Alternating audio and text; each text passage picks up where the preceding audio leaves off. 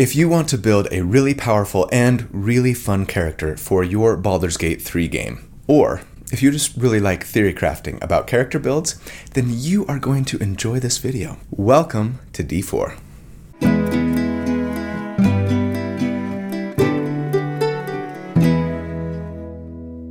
Hey everybody, and yes, welcome. Here at D4, I specialize in creating characters for role-playing games. So whether you enjoy theory crafting about character builds, or you're just looking for tips on how to build something that you're thinking about playing, welcome home. This is where you belong, and I am so glad you're here, so thanks for watching.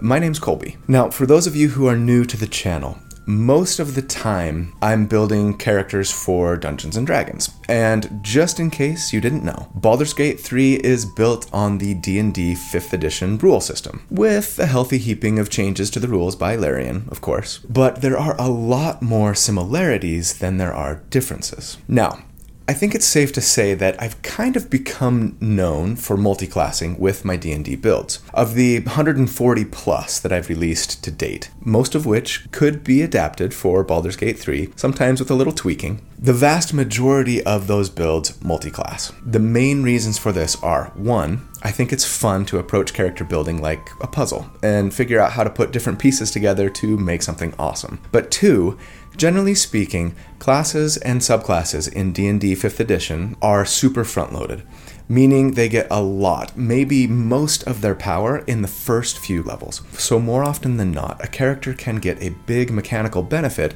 by pairing two or more classes together rather than just sticking with a single class throughout their career. And so, to celebrate the launch of Baldur's Gate 3, I thought it would be fun to tell you about my top 5 multi-class builds. These are pretty much all adapted from D&D builds that I've done to date, but with some adjustments to account for BG3. If you like what you see, I hope that you'll subscribe to the channel and check out the other videos that I've done. Maybe you'll find a different one that you'd like to try out, whether for Baldur's Gate or at your D&D table. For today, I'm going to try to cover a build for any role or archetype you might want to try out in Baldur's Gate. So that means we'll do a melee damage dealing character, a spellcasting damage dealer, a sneaky, skillful roguelike character who will also hit like a truck, coincidentally, a support character, and even a tank. So no matter how you like to play, there should be something here for you. Before we jump in, I've got to put out this caveat. As of this recording, the full version of the game isn't out yet. So while I've spent years actually playing the game since it released in early access, as well as dozens of hours additionally scouring the internet for every piece of info that I can get about how the game will be different between now and release on August 3rd, there's just some stuff that we don't know 100% yet. I will conjecture as little as I possibly can for this video, but know that there are bound to be some things that I end up getting wrong because Larian has decided to alter the way that something works for their game as opposed to how it works in D&D. Also, one note, this video is going to be both for those new to D&D and my channel, and for veterans of the game and or my channel. So I'll be explaining some things for the newbies, though I will be assuming that you've got at least a general understanding of the rules for Baldur's Gate, and also highlighting the important differences between the two systems for the veterans. And for longtime viewers, I'm going to do this a little differently than my usual videos. I'm still going to go level by level until we've reached like our core concept for the character, but we'll be taking less of a deep dive and just kind of highlighting the main features of a build, glossing over stuff otherwise. New viewers are like, this is the quick version of what this guy usually does? Holy crap, get on with it already. Get comfy, people. There's a reason some of my viewers like to call me the Bob Ross of D&D. Either that or the Homelander of D&D, I guess. Anyway, I proudly present my top 5 multi-class builds for Baldur's Gate 3. I'm super excited to tell you guys about the sponsor for the video this week, Night Vision Creative, and their current Kickstarter project, Creed's Codex, Legends of the Psionics. You guys, this 5e third-party book looks fantastic. First up, you should know that, as of this recording, they're in Kickstarter and are already more than 3 times their funding goal. So this book is greenlit and is going to press. The only question is, will you benefit from all the goodies you can get when you back a project in Kickstarter? I think you should. This book is all about bringing psionics to your D&D game, not just in the form of the Psi Warrior and the Psi Knife, but with a whole new class, the Psionic, along with multiple subclasses. This class looks like something I would absolutely love to play, by the way. They are a martial class that uses at-will psionic abilities powered by psi points, so it's got a really great gishy feel, although they're not necessarily casting spells. I love it. Of course, there's a lot more to this book than a cool new class. You've got psionic-themed spells, magic items, a new race called the Exocron, a new psionic background, some psionic villains even to plug into your game, new lore, and of course, gorgeous artwork. I mean, look at this stuff. I'm drooling. Now, one of my favorite things included in the book are the Paragon Paths.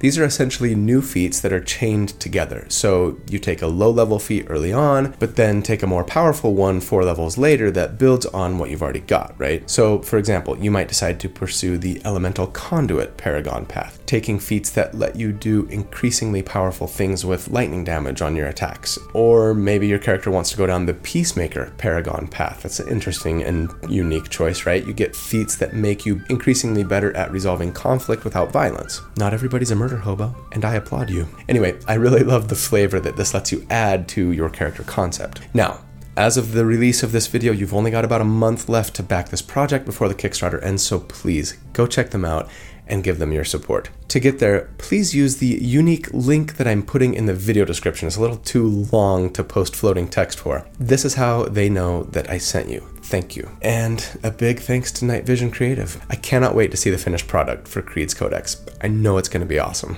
All right, the first build that I want to talk about is for those of you who like to carry a big weapon, make yourself hard to kill, and just blow everything to smithereens. We're going to call them the Holy Warrior, and it is a Paladin Barbarian. So in D&D 5e, Barbarians are one of the most front-loaded classes in-game. With just a few levels in Barbarian, you get a lot of power. The problem with Barbarians is that they notoriously scale maybe as poorly as any class, making it difficult to justify, at least from a mechanics perspective, continuing to take levels in Barbarian after you hit level 5 or so. Paladins, on the other hand, scale better than just about any class in the game, with lots of incentive at each level to continue taking levels in the class. So if you combine just a few levels of Barbarian with a bunch of levels of Paladin, you're going to have a powerhouse of a character that is both an immovable object and an irresistible force on the battlefield. Here's how I would build this character for BG3. First up, at level 1,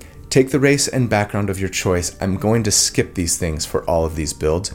As far as I can tell, they both tend to be more for aesthetic and story purposes than for a lot of mechanical or statistical advantage. There will of course be some exceptions to this, depending on your build, but all of the builds that I go over today should work pretty much equally as well, regardless of your race and your background. So for our starting class, we're gonna start off as a Barbarian. Like I say, you're super front-loaded with features as a Barbarian, so you may as well grab them early on. For your starting ability scores, make sure that you get to a 16 Strength, a 14 Constitution, and a 14 Dexterity. We'll worry about Charisma later. At level 1, as a Barbarian, you get to Rage as a bonus action, which is going to let you do more damage for the next minute when you make attacks using your strength, and gives you resistance to all bludgeoning, piercing, and slashing damage. And in case you didn't know, most of the damage that you're going to be taking in the game will come in the form of bludgeoning, piercing, or slashing damage. Now, you can only rage a couple of times per long rest for now, but that will increase as we gain Barbarian levels. And also, with how easy and fairly consequence-free taking a long rest is in Baldur's Gate 3, not to mention short rests, these mechanics where they're limited to a number of times per rest or whatever are going to be less of a concern for me in BG3 than they would be in D&D. As for equipment, just equip yourself with the best two-handed weapon and medium armor that you can find. Now, at level 2, you're going to get Reckless Attack, which lets you have advantage on your attacks if you want to give your enemies advantage on their attacks against you. General rule of thumb, use Reckless Attack. You are a raging barbarian with more hit points than any other class. You don't mind getting hit so much. You are here to kill your enemies before they kill you, and advantage is going to go a long way to help you do that. Since, in case you didn't know, it means that you roll 2 20-sided dice to try and hit, and then you get to use the higher of the 2 rolls. This is a big statistical advantage. At level 3, we get to pick our barbarian subclass, and the one that I would for sure go with on this build is Berserker. Berserker barbarians get to make an extra weapon attack when they rage with their bonus action. And unlike in D&D, they suffer no penalties for this feature, which makes it incredibly potent. At level 4, you get your first ability score increase or feat, and we're going to take a feat, Great Weapon Master. Among other things, this tells us that when we are using a heavy weapon, which we are, we can choose to take a -5 to hit penalty to do an extra 10 flat damage if we hit. If you do the math, and especially since we're going to have advantage on all of our attacks, this is going to mean a lot more damage for us on average. So take this feat and really leave it on pretty much all of the time, except for maybe against the very hardest to hit foes. You're just going to destroy stuff. At level 5, we get extra attack, meaning we can attack twice when we take the attack action, and since we are a raging frenzied barbarian, we're going to get 3 attacks every turn when we use our bonus action, which are all going to hit really, really hard. Now, at level 6, we're going to want to start taking paladin levels. In D&D, you can't multi-class with paladin unless you have a 13 in both strength and charisma. The rumor is that Larian is removing ability score minimum requirements in order to multi-class. And if so, great. Take Paladin here without needing to respec your character. If that rumor turns out to be false though, we will need to respec our character here. And yeah, in case you didn't know, that's a thing in Baldur's Gate 3. You can respec everything except for your race, as far as we've heard, including even your class, which feels a little crazy for veteran D&D players, but it's a video game. Have fun with it. Even if this rumor does prove to be true and you don't need a high charisma score to be a paladin here, we're eventually going to want a good charisma score anyways. So for us, that's probably going to mean changing our stats to a 16 strength, a 14 constitution, and a 14 charisma with just a 12 dexterity. Now sure, this is going to make us a little bit easier to hit, but I mean, we're attacking recklessly. We're getting hit a lot anyways. I care more about our constitution than dexterity since we take half damage most of the time, meaning that every hit point for us is kind of like 2 hit points for most other characters, right? Now in 5e, paladins get their subclass or oath at level 3, but it looks like in BG3 you're going to get it at level 1. I'm going to go ahead and just say pick your favorite here, PYF. None of these oaths are going to significantly alter how we're playing. They'll just give you a channel your oath ability that's going to give you a little heal or a little damage buff for an ally, etc. At level 7, we would be a Paladin 2, and that means we get Paladin spells. Now, there are some nice spells that Paladins get access to, but unfortunately, as a barbarian, when you're raging, you can't cast or concentrate on spells. So I'm just going to grab stuff here that's handy outside of combat, like Cure Wounds to heal your allies, stuff like that. But you know what you can do with spells as a raging barbarian? That's right, Divine Smite. The other feature that paladins get at level 2. With Divine Smite, when you attack, you can choose to spend a spell slot to do an extra 2d8 of damage, and that increases by a d8 for each spell slot higher than the first that you spend. So 3d8 damage if you later use a second level spell slot, 4d8 for a third level spell slot, etc. Okay, now we're really blowing stuff up. Save those spell slots and those smites for your toughest enemies and just burst them down with glee. You also get a fighting style at Paladin 2, and I would probably take Great Weapon Fighting for a little more damage. It's not much though on average, so defense might be a better option if you want to just be a little bit tankier. But at level 8, I'm definitely going to respec my character. Like I said, barbarians are front-loaded. We really only need 3 levels in the class to get the best stuff. Now that we're level 8, we can change things up to be a Paladin 5, Barbarian 3. Paladins get the same features at level 4 and 5 as Barbarians do, the feat and the extra attack. So respecing here is going to let us be further along on our Paladin path while not sacrificing really anything. So now that we're a Paladin 5, we've picked up second level spells and spell slots. And sure, I guess you could be a better support character when you're not raging with those second level spells, but yeah, we're here for the smites. At level 9, we would be a Paladin 6, and that means we get Divine Protection. And this is probably more powerful than a lot of people new to D&D might realize. It lets you add your Charisma modifier to all saving throws for you and all of your allies within, I'm gonna guess, 3 meters, and that will do really great things for you and all of your friends defensively. It's considered one of the strongest abilities in all of D&D 5e by many people, myself included. So from this point on with this character, you're probably going to take a 4th level in Barbarian to get that ability score improvement so you could raise your strength to 18. And from there, just keep going Paladin the rest of the way for better spells, better spell slots, bigger smites, as well as some other nice support, utility, and defensive features. The build is super fun, really well-rounded, and hits like a truck. All right, build number 2, the Ninja. Holy crap, we're only at number 2? Trust me, I am moving at like the speed of light compared to my normal pace. Anyways, yes, my next build is actually the one that I am planning on playing for my very first playthrough of the full game. And it is for those who love to be stealthy, agile, and get the drop on their enemies to hit for big, bursty, surprise damage. But also for those who like martial arts and being a little bit of a skill monkey. I'm talking about the Shadow Monk Assassin Rogue combo. So yeah, if you are new to D&D, you might think that the rogue character would be the way to go if you wanted to play someone who was great at stealthing and picking locks and disarming traps and things. And you wouldn't be wrong, but if you want to do all of that and do really good damage, you might be sad to find out that your character would probably fall behind other builds damage-wise. For reasons I'm not going to get into here, generally speaking, even though they get sneak attack, rogues tend to scale a lot more poorly on the damage front than other martial-focused characters. They really excel, however, in bringing lots of great scouty, thiefy utility, which is important in D&D and maybe even more important in Baldur's Gate 3, and most of those skills and utility rogues get early on. As for the monk, longtime viewers of my channel know they are my favorite class in D&D, conceptually at least. To be fair, they are kind of on the underpowered side of things in 5e,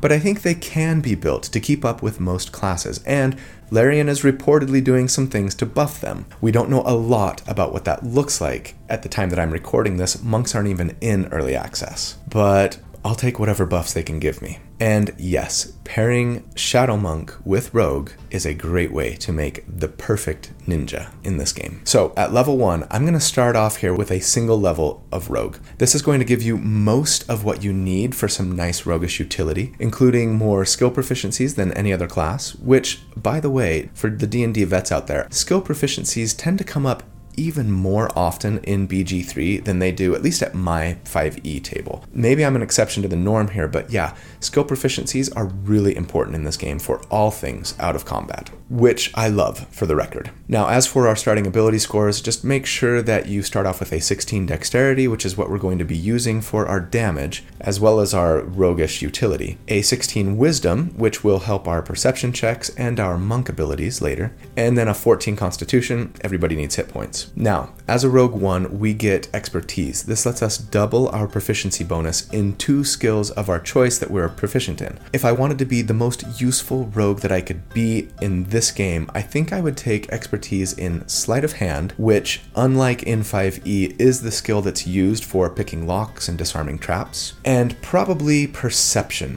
which is what you need to find those traps and hidden doors, right? Now, stealth is an important skill to have as well, but in Baldur's Gate, it's a lot easier to sneak up on enemies and surprise them than it tends to be in 5e. When you go into sneak mode, you can see which way your enemies are facing and whether or not you would be in their line of sight. So long as you avoid that line of sight, you can sneak up to them regardless of your stealth skill level. You only need to make stealth checks if you're actually in their line of sight, so it feels a little less important to have expertise there than it does in 5e. Now you also get sneak attack at Rogue 1, which lets us do an extra d6 of damage once on our turn. Note to vets, we don't get to sneak attack with our reaction, and the only requirement is that we be wielding a weapon with the finesse property in our main hand. So for us, we're going to want to be using a rapier here, which is the highest damage dealing melee finesse weapon in the game. But at level 2, I would start down the monk path. Okay, like I've said, there's very little that's been confirmed so far about what the monk is going to look like in BG3, so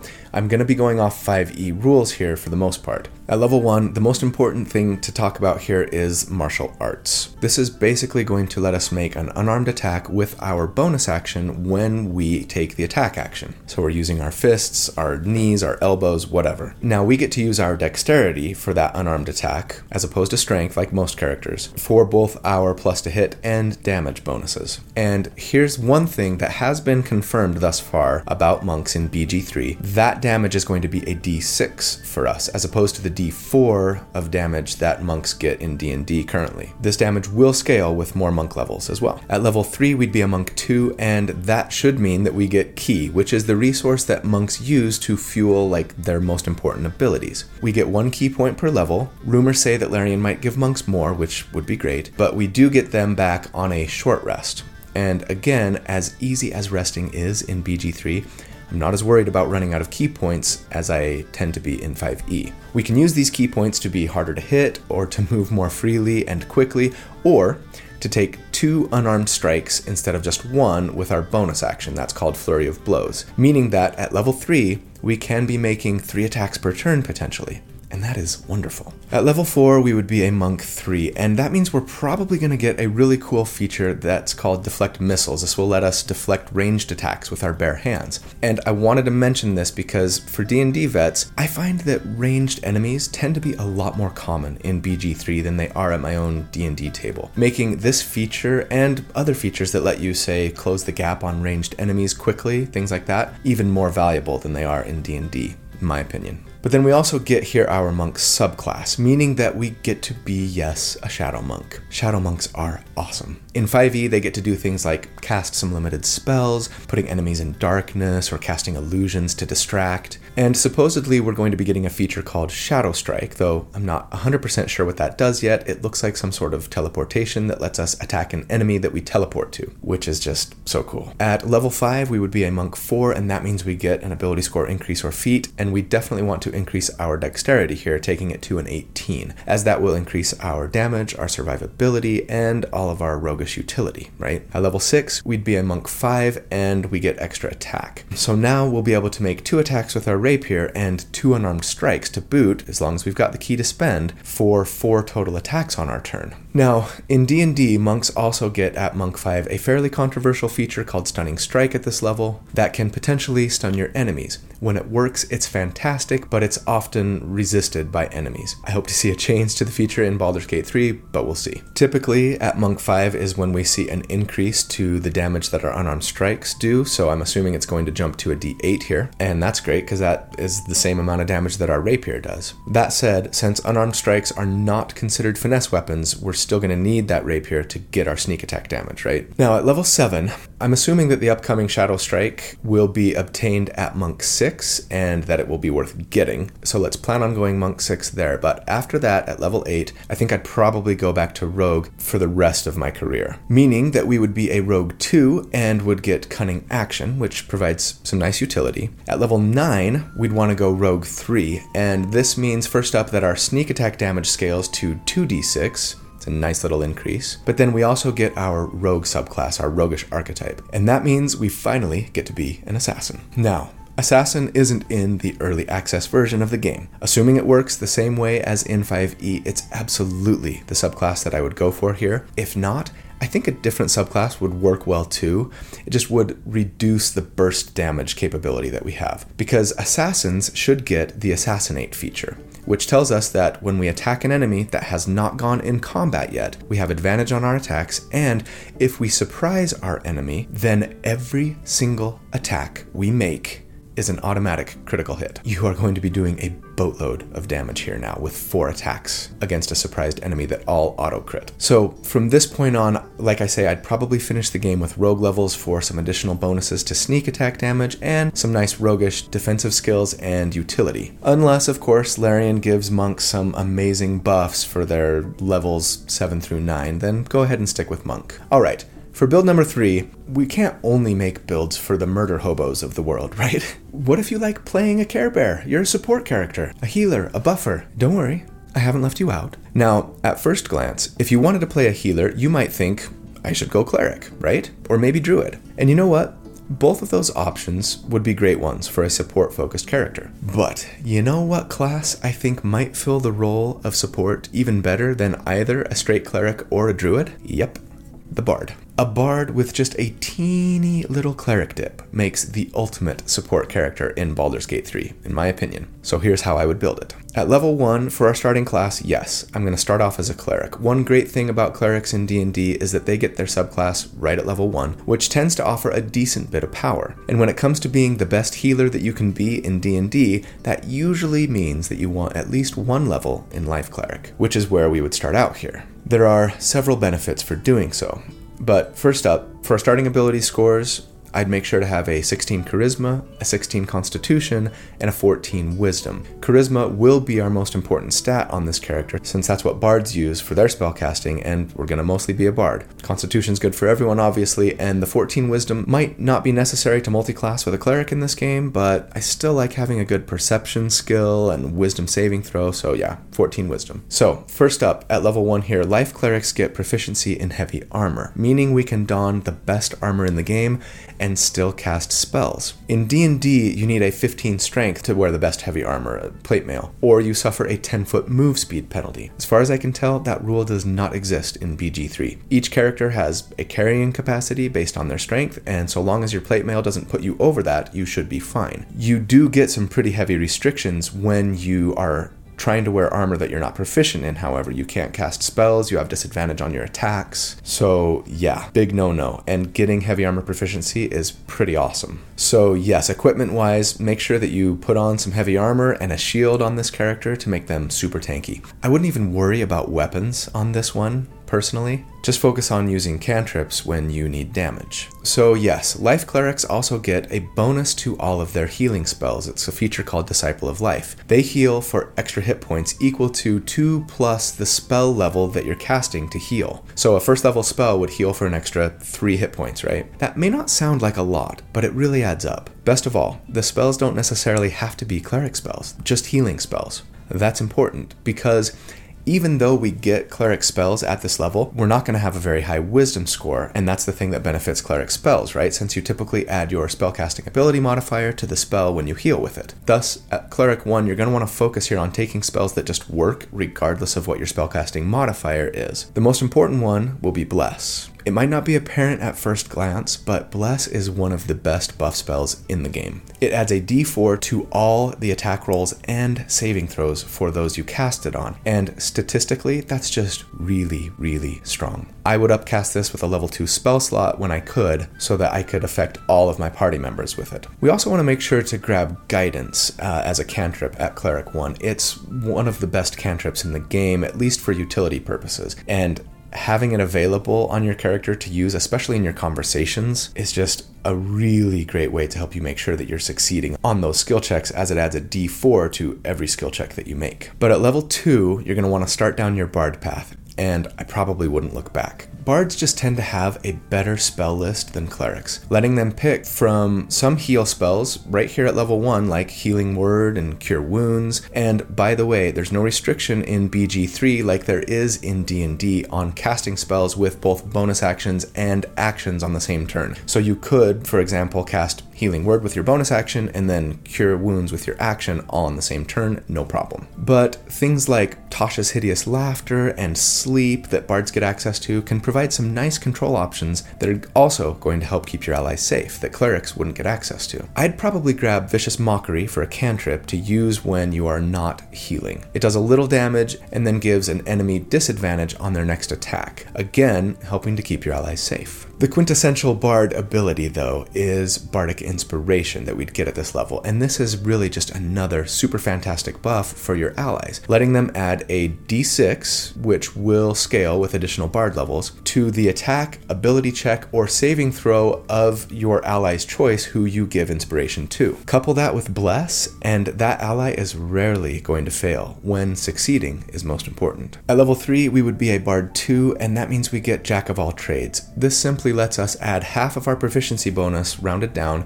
to a skill check if you don't have proficiency in that skill. I've mentioned this already, but yeah, in BG3, having good skill checks feels even more important than it does in D&D, and nowhere is that more true, I think, than in charisma-based skills. Things like persuasion, intimidation, deception. I feel like almost every conversation with another character in this game gives you options to try and use one of these 3 skills, if not all of them, and succeeding at the skill check will usually lead to a more favorable outcome in the conversation. Thus, it feels incredibly important to me to have a really good face for the party, right? The one who's going to be doing all the social interacting. And no one is better at that role than bards. So not only would this character be a fantastic support, they'd also be a wonderful party face. And Jack of all trades is going to help with any skills that you're not proficient in, making you a pretty great skill monkey too. You also get Song of Rest at Bard 2, and again, this is a fantastic support ability. In D&D, Song of Rest adds to the healing that you receive when you take a short rest. In BG3, resting works a little differently. Long rests recover all of your hit points and resources, but you can only take 2 short rests per long rest in BG3 to recover some resources, some hit points. Song of Rest simply functions like a third short rest. You can use it once per day, meaning that essentially your party will have 3 short rests per day, and that's really fantastic. At level 4, we'd be a Bard 3, and that means we get expertise just like rogues do. Again, it's fantastic for our skill monkey party face selves. On this character, I think I would take Persuasion and maybe Performance to double my proficiency bonus in here with expertise. You're definitely going to want at least one charisma-based conversation skill, so Deception, Intimidation, those could be options as well, but Persuasion seems like it comes up more often than any of them. You also get second level Bard spells here, and I'd probably go with Detect Thoughts for some fun and useful out-of-combat utility,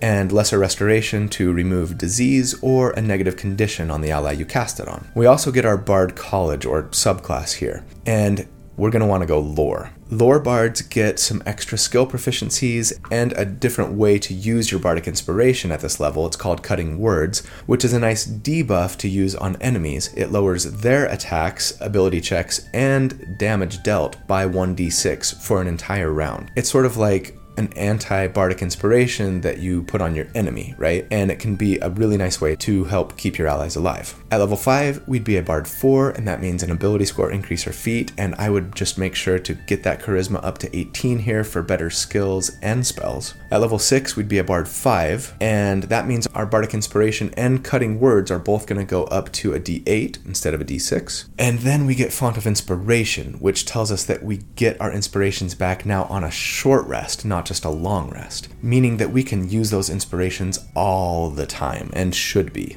and that's wonderful. We also get third level Bard spells at this level, and I'd probably go with some strong control options here, like Fear or maybe Hypnotic Pattern or both. They're not quite as strong in BG3 as they are in D&D. In D&D they last a lot longer, these only last 2 or 3 turns, but as often as not, that will be all you need to finish off the enemies who didn't get hit by the spell, and then take on the ones who you're controlling. Unfortunately, both Fear and Hypnotic Pattern require concentration, meaning no bless, but oftentimes removing multiple enemies from the fight for a few rounds is going to do more to help your party out than the bless buff would, so it's going to be nice to have options. At level 7, we would be a Bard 6, and that means, I'm assuming here, that as a lore bard, you're going to get additional magical secrets. Magical secrets is one of the greatest things about bards. Typically, all bards get it at level 10, and it lets them pick 2 spells from any other class's spell list and consider them bard spells, meaning we get to cast them with our charisma modifier. Lore bards get to do this at level 6 as well. Now,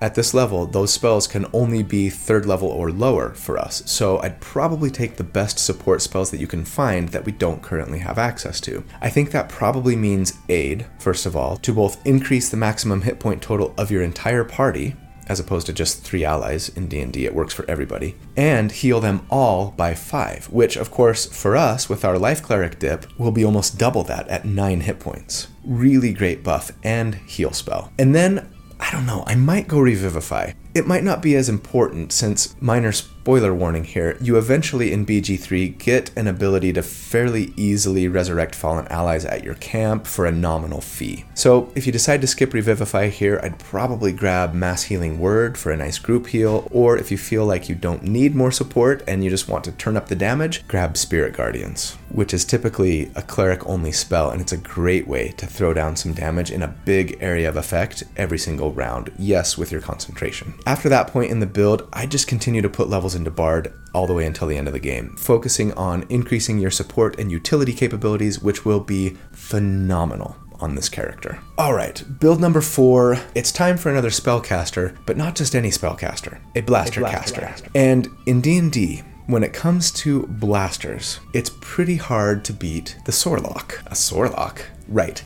That's a sorcerer warlock. Wizards are great for having a huge spell list to do just about anything you want a spell for in the game. But when it comes to just straight up blowing things up with magical power, it's hard to beat the combination of these two spellcasters. Both of them are charisma based, so they synergize really well together, and they have the added benefit of making, yes, a pretty good party face as well because of the high charisma score, right? The thing is, as good as this combination can be, I think for pure blasting burst damage capability, adding a couple levels of fighter into the mix makes it even better. So let's get into why and talk about how it works. At level 1 here, I think I'm actually going to start off this build as a fighter. In D&D, if you multiclass into fighter after level 1, you don't get heavy armor proficiency, only medium. But if you start as a fighter, you get all armor and weapon proficiencies. This is going to do wonders for our survivability. Now, it's possible that in BG3 you'll just get heavy armor proficiency even if you multiclass into fighter later anyways. But what you definitely won't get is constitution saving throw proficiency. This might not be readily apparent to newcomers, but if you are concentrating on a spell, and if you're a spellcaster, you should almost always be concentrating on a spell. They're typically among the best spells in the game. But if you're concentrating and you take damage, right, then you have to make a concentration check to see if you maintain concentration. And if you fail that check, you lose concentration on the spell ends. That concentration check is based on your constitution saving throw. So having proficiency in constitution saving throws, which fighters do have if you start off as one, is really great for any spellcaster. As for our starting ability scores here, I'd make sure that we have our charisma at a 16, our constitution at a 16, and then our dexterity at 14 for a decent initiative bonus and dexterity saving throw. For the equipment that you're wearing on this character, you're going to want to get the best heavy armor that you can, a shield, and a finesse weapon, at least at the beginning. We'll be dropping that later to just cast spells, but for now, you're going to need to hit stuff. Fighters get a fighting style at level 1, and I think I would go defense here. This just raises our armor class by 1, making us harder to hit. But then at level 2, we're going to start taking warlock levels. Warlocks get their otherworldly patron or subclass right at level 1 as well. And honestly,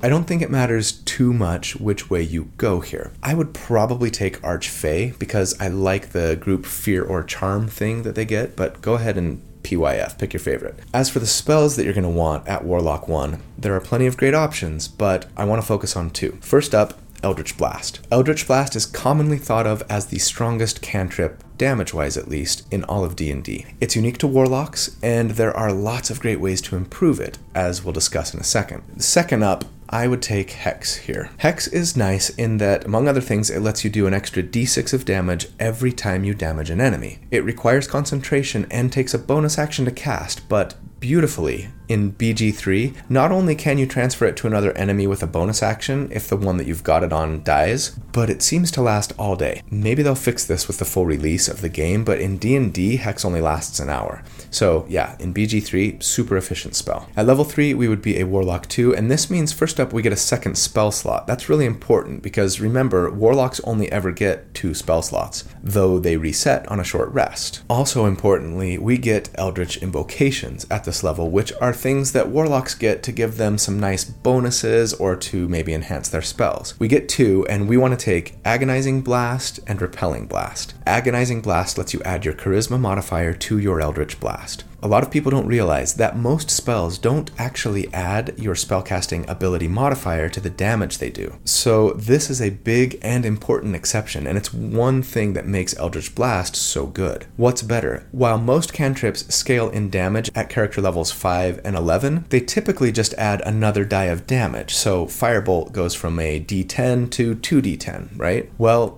Eldritch Blast doesn't go from 1d10 to 2d10. It importantly goes from firing 1 beam to firing 2 beams. And if you're adding a d6 of damage from Hex and your Charisma modifier in damage to each hit, you can see how quickly that's going to add up to big damage. Now, Repelling Blast is nice in that it lets Eldritch Blast push an enemy away from you when you hit them with it. And that could mean, at the very least, keeping an enemy away from you and your friends, but at best, off a cliff, or into lava, or into your ally's Cloud of Dagger spell, etc. At level 4, though, now that we've got the most important things we need from Warlock, let's grab another fighter level for Action Surge. My longtime viewers like to tease me about how often I take 2 levels of fighter in my builds, and the reason typically is because Action Surge is just so good. We can use it once per short rest to give ourselves 2 actions instead of 1 action on our turn, meaning that when combat starts, you could pick out the most dangerous enemy, throw Hex on them with your bonus action, then Eldritch Blast, Action Surge, and Eldritch Blast again for some pretty decent damage. Next level, when Eldritch Blast starts firing twice every time you use it, it's going to mean 4 beams in a single round, each of them adding Hex damage and our Charisma modifier to the damage.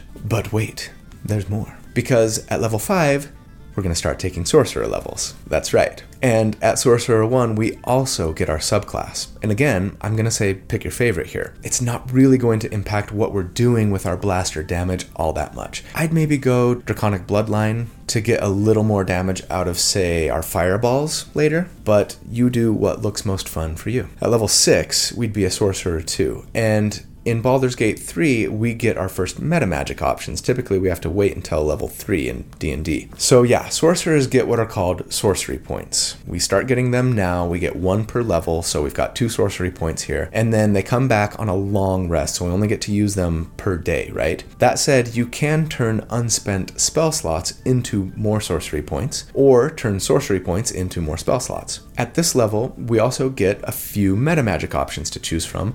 They're all cool, but none are particularly important for this build, so PYF. But at level 7, we'd be a Sorcerer 3, and that's when things get really good, because we get more meta magic options, meaning we can grab my favorite, Quicken Spell. Quicken Spell lets you cast a spell that normally takes an action to cast as a bonus action instead. Now, Quicken Spell is more expensive than it is in D&D here. It costs all 3 of our sorcery points. But now, when you're in a fight against a really mean big bad, here's how things would go. On round 1, you would cast Hex on that big bad and then hit him with Eldritch Blast. On round 2, you go Supernova, using Quicken Spell to cast 2 beams of Eldritch Blast, then our action to do the same, then Action Surge to do it a 3rd time, hitting that boss with 6d10 beams of magic that each add a d6 plus 3 from our Charisma modifier.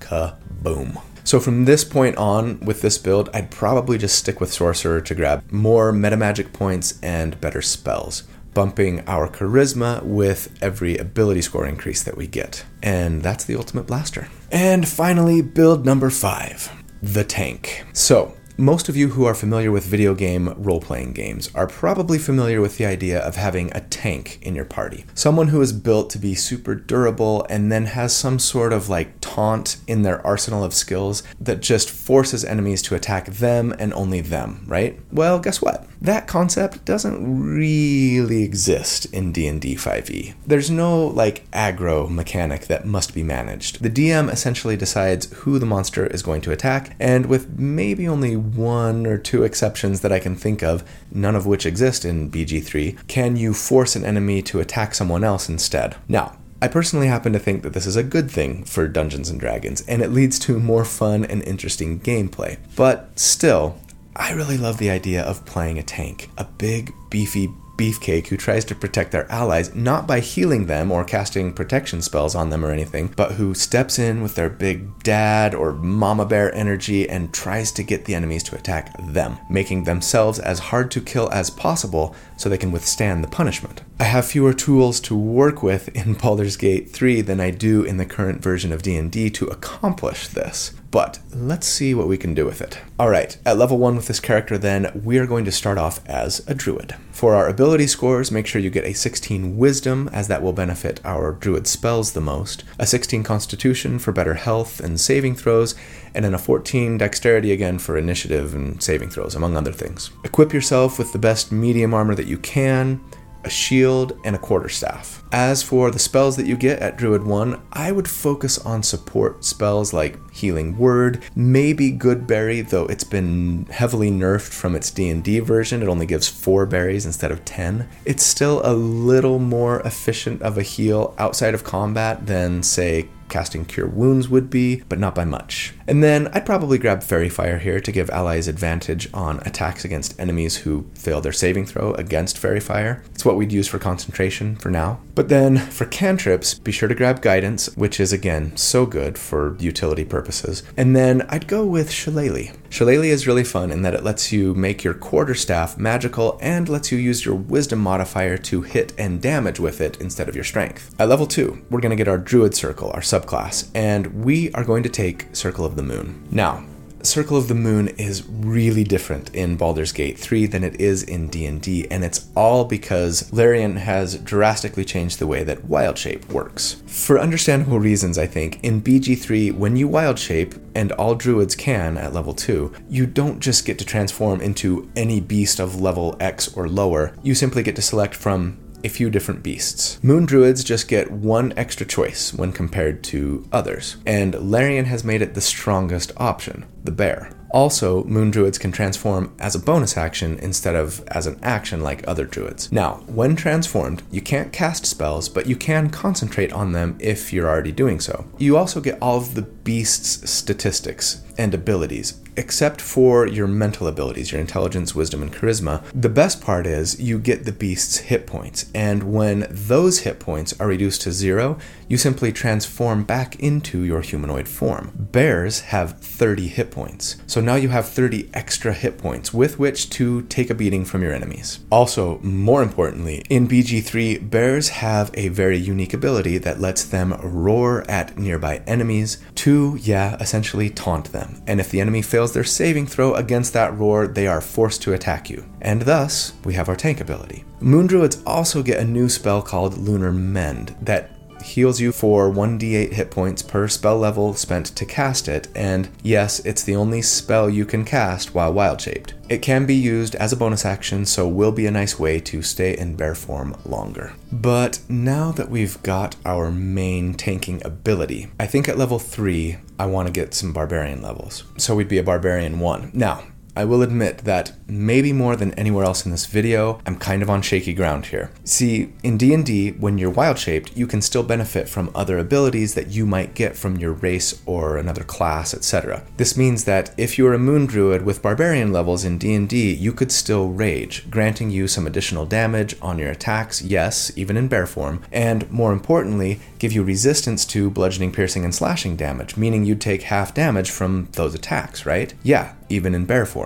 I am hoping and praying that Larian makes this work in BG3. Rumors are that they will, but we'll see. If it doesn't work this way in the full version of the game, I'd probably just stick with Druid to get more and better spells, and apparently the ability to wild shape into an owlbear at level 6, which might be an improved version of the bear, right? Now, you may be thinking, hang on, we can't cast or concentrate on spells while raging, right? Right, we can't. But if we truly want to be tanking, I still think going this route is the best option. Raging effectively doubles our hit points, and we still could use those spell slots to support our companions outside of combat or for utility purposes. And for D&D vets who might be thinking, hey, we can still heal ourselves with our spell slots when we're a moon druid. Unfortunately, the Lunar Mend spell that moon druids get is considered an actual spell in BG3, so I'm assuming that it's not going to work if we're raging in bear form in the full version of the game. I'd love to be wrong there. I hope Larian fixes this and makes it so Lunar Mend is not technically a spell. Assuming it works though, let's stick with Barbarian for a bit here, because at next level, level 4, we'd be a Barbarian 2, and remember, we get Reckless Attack, which gives us advantage on our attacks, but grants our enemies advantage on their attacks against us. Remember, we want our enemies to attack us on this character, and though I don't know exactly how the AI determines who it's going to attack, giving them advantage on attacking us might encourage them to. It certainly encourages my DM to attack me when I'm playing as a character who uses Reckless Attack. I know that much. So this could be a great way to sort of pseudo-taunt our enemies if our roar didn't work. Besides, we're still going to want advantage on our attacks anyways, since even though we're a tank, the best way to protect our allies is by, well, killing our enemies, right? At level 5, we would be a Barbarian 3, and that means we get our Barbarian subclass, and we would 100% want to go with Wildheart here. For D&D vets, this is BG3's version of Totem Warrior. So yes, as a Wildheart Barbarian, you get to choose essentially a spirit animal that will give you some additional benefits depending on your choice. And we, of course, are going to choose Bearheart here. Makes sense both thematically and mechanically. Bearheart is going to give us resistance to not only bludgeoning, piercing, and slashing damage while raging, but all damage except psychic. So now we will be tankier than ever. It also gives us a nice self-heal called Unrelenting Ferocity that is not a spell, so should be usable in bear form. From level 6 onward with this character, I'd probably stay Barbarian to get extra attack, again assuming that we could benefit from that in bear form. Bears don't have multi-attack like they do in D&D. And then after that I would go back to Druid for more and better spells. If we can't benefit from extra attack and or the owl bear form is a straight up improvement to bear and will still let us like have a roar, tanking, taunting ability, then go back to Druid right away. Either way, with ability score increases, we're going to be wanting to increase our wisdom here. So there you have it, people. My top 5 multi-class builds for Baldur's Gate 3. Importantly, you can respec your companions in this game, so I don't know why you wouldn't just pick your favorite 4 of these 5 and have a fully optimized multi-class party. I hope you enjoyed it. I had a lot of fun making it. I can't wait for the full version of this game. As a reminder, if you liked what you saw, I'd really appreciate it if you would like the video, leave a comment, subscribe to the channel, and tell your friends. But regardless, I love you guys. Thanks for watching.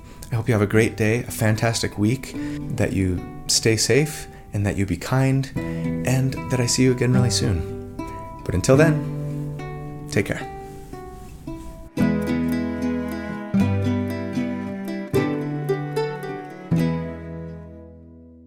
Nothing really matters, anyone can see. Nothing really matters, nothing really matters to me. Anyway the wind blows.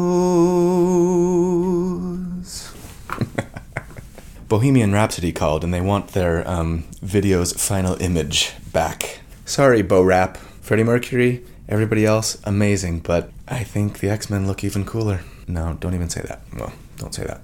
At this level, don't even talk about that. Oh no, low battery. My teleprompter's gonna die. Okay, don't talk about deflect missiles. Well, okay, I do want to talk about deflect missiles. Don't even say that. Well, don't even say that. Well, don't even say that.